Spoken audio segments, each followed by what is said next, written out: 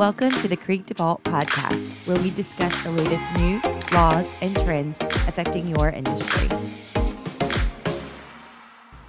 Welcome back to the Creek to Vault podcast. I'm your host, George Lepiniotis. I'm joined by one of my colleagues, Elizabeth Roberson. Elizabeth, thanks for being with us today. Yeah, of course. No problem. Anyway, we are here talking about something crazy interesting to a lot of people that are out there working in the state of Indiana and nationally, and that is the non-compete. We previously talked about this issue about a year and a half ago, I think. We were joined by Scott Morrison at that time, and there was some grumblings about the future of the non-compete. First off, give us a little bit of a primer. While most people know what a non-compete agreement is, or even a non-compete clause, what is the purpose of a non-compete?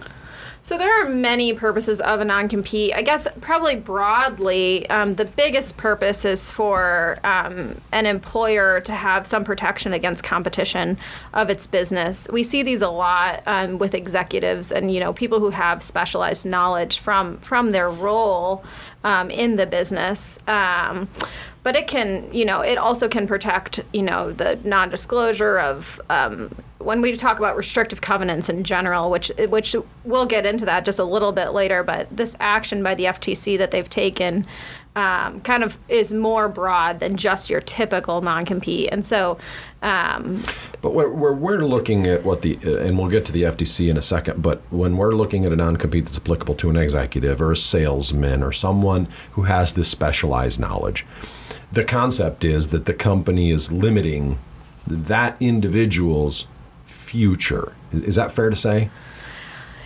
In some sense. So they're limiting them from competing with what we would say direct competitors. And every non-compete is different, right? They all have their own terms, their scope, their protected activity, the businesses that they can't work for, the geographic period, or geographic area, the time period, etc. So they're all fairly unique in that respect. Now, some would say that it restricts them from, impacts their future employment, and that it can cause them to have some certain restrictions based on what they agree to in that non-compete. Yeah. But it is a source of controversy from time to time. That's correct. All right, and that's why the FTC has stepped in.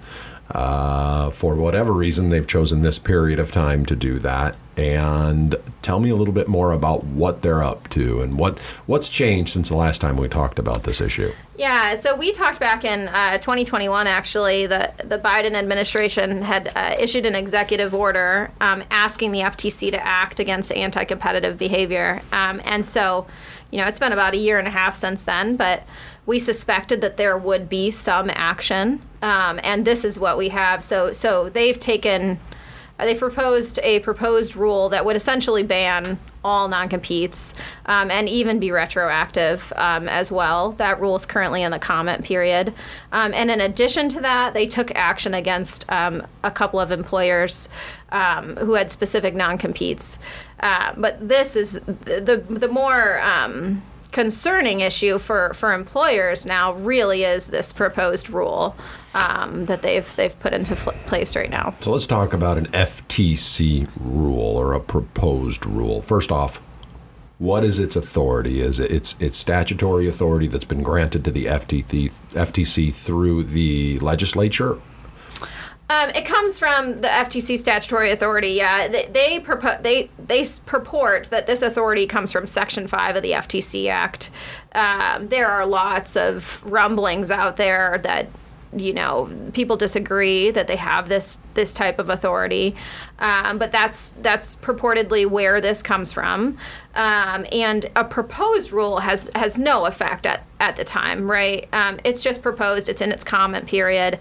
However, after they review the comments, if the rule were to go into effect, it would it would amend Title 16 of the Code of Federal Regulations, which, just to give you kind of like a background of what Title 16 even encompasses, we're talking about like the rules regarding the FTC, the Fair Credit Reporting Act, the Magnuson-Moss Act, the Hart-Scott-Rodino Antitrust Act, the Fair Debt Collection Practices Act, and then there's a chapter on the Consumer Protection Safety Commission. And this proposed rule would create a new chapter for the regulation of non-competes, which just that in and itself tells you just how extreme this action is. Well, and so the argument would be that they're overreaching in the purview of their enabling statute, right? And certainly many have opined that. Now, to be fair to both sides of this argument, it is not a silent argument whereby everyone thinks that a non-compete is necessarily a good thing. It can create logjams in the employment sector, can't it? That's correct. And non-competes can be misused and have, been misused. And that's why they're regulated by courts. And some states have laws regarding non-competes as well. Indiana is pretty liberal in its non-compete regulation. But, if we're talking about like California or New York, they have much more restrictive provisions on non-competes. And so when we say Indiana's liberal, what we're saying is that Indiana allows an employer and an employee to make a bargain and to include a non-compete as part of that employment agreement. That's correct. Yeah. And I mean, let's start from the employer's perspective. Navigating a non-compete is always a tricky thing anyways, right? And not one that should be done without the advice of skilled counsel. That is certainly correct. We are constantly making that pitch. Yeah, well, and I think that's a big part of your practice is just knowing what you can and can't include in these documents to begin with, even in a fairly liberal jurisdiction like Indiana. Courts still have historically taken a pretty hard look at these things, haven't they? Yes, that's correct, and that's why we review lots and lots of non-competes because the law is always changing in that courts are ruling that certain non-competes are unenforceable or certain provisions of non-competes are unenforceable or too broad, and so it's always good to have counsel take a look at your non-compete agreement and just to make sure every portion of it is enforceable. So, but as we look at this rule and this current FTC attempt at action here, it would be national, right? That's correct. So it would apply to every state and every employee in every state, and would it ban? And I guess, is ban the right word? Would it ban non-competes completely, and would that also include non-competes that are already in effect? That's correct. And the way that the rule defines non-compete is very broad. It's defined as a contractual term between an employer and a worker that prevents the worker from seeking or accepting employment with a person or operating a business after the conclusion of the worker's employment with the employer. Then they go into like a functional test, which makes that definition even broader. And they talk about it could also apply in terms of agreements that functionally act like non-competes. Such as non-disclosure agreements that prohibit an employee from working in the same field, or requirements to pay back training costs that inhibit an employee in some way. And it also is retroactive, and it would require employers to go back and rescind non-competes that they've entered into, both with employees that are currently working for them, but also for employees that are that have left and are currently under a non-compete, right? So they're not even current employees. Okay. So it would basically just erase the world of non-competes. What about non-competes for sellers of a business? That is the only caveat to this proposed rule, is that a person selling a business that owns 25% or more of that business, that a non-compete is allowed for that person. But outside of, and they have to own 25% or more. So we're talking like, the biggest stakeholders in the sale of a business, not lower employees. Right. Well, as you look at this, do you have a good handle on the timeline for this rule and when it could potentially make it out of comment period and into law? Yeah. Or maybe law is the wrong word, because it sounds like there might be a whole lot of challenges to this rule. Make it into rule. That's correct. Yeah. So March 20th is the deadline by which employers and employees and interested, members of the public can submit comment to the FTC. Currently, and this has been ongoing since January 5th. And just in, not even a month's period, they already have 5,000 comments.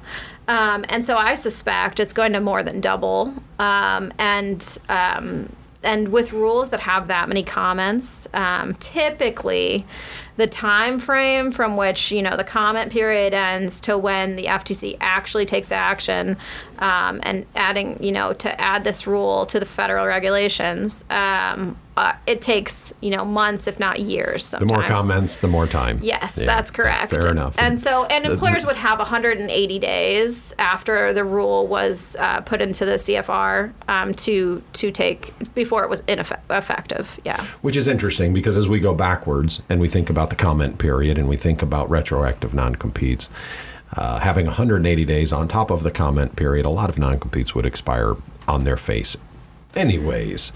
But it's such a fascinating concept for a couple of reasons. From an employer's perspective, the non-compete really is the only protection that employer may have to gain the trust and be able to operate, especially as business information becomes much more specialized and valuable. Yeah, that's very correct. And the FTC, there's two sides to this, really, and even within the members of the commission, in that it was a 3-1 vote. 3 of the members of the commission supported this proposed rule and said that it would help workers, that it would increase salary, and it would increase their ability to transfer jobs. And so it's going to, be a good thing for our workforce. And then on the flip side, one of the commissioners actually said that this is not good. This is a horrible thing for our workers and our businesses, and has specifically said that it's a radical departure from hundreds of years of legal precedent that. Previously, we've employed a fact-specific inquiry to determine whether a non-compete is valid or not. And so to create this blanket rule, in her opinion, it would actually hurt workers. So back to your definition of non-compete. Do you believe it includes other restrictive covenants that an employee may be under? I think it would. It would include anything that acted like a non-compete, and so that would restrict an employee from working for someone else. And there are. I don't think non-solicitations are going to come under this, but I think we're going to see what about non-disclosures? Yeah, I think it's going to apply to non-disclosure agreements, especially those that are so specialized. Like, say someone works in a very specialized field, and the non-disclosure agreement prevents them from taking a lot of knowledge with them. That it's going to inhibit them from continuing to work in that specialized field, and so it could apply even there, I believe. So could a scientist, and I like to use this description, it probably ages me, but could a scientist at Coca-Cola go over to Pepsi and say, I've gained this knowledge on how Coke is made to taste the way Coke tastes, and that is my knowledge, that's not Coke's formula? I mean, at what point does that become a slippery slope? And that's the tricky part here. Also, another reason why I think you mentioned a little earlier that even if this rule does become effective, it's immediately going to be challenged by a number of stakeholders here. That seems pretty obvious, and we've seen that in recent history with student loan debt relief and other rule-based actions that are taken by the executive body are being challenged in the courts. Yes, and I think, not to get political in this, but at the time that the FTC reviews all these comments and decides to act, it really will depend on, the administration that's in office at that period of time. Well, and that's right. I mean, not having to be political, I think that this is, an executive body is led by the executive, and I think that's obviously natural. Certain agendas have different parameters, and this is just part of this agenda at the moment. It's an interesting topic, and one that has a lot of pros and cons for everyone involved, and I'm sure that employers and employees will be paying close attention. Thank you again, Elizabeth, for explaining this to us. Yeah, thanks for having me, George. If you want to learn more about Elizabeth and her practice, please visit our website at kriegdevalt.com. Otherwise, thank you for joining us and have a great day.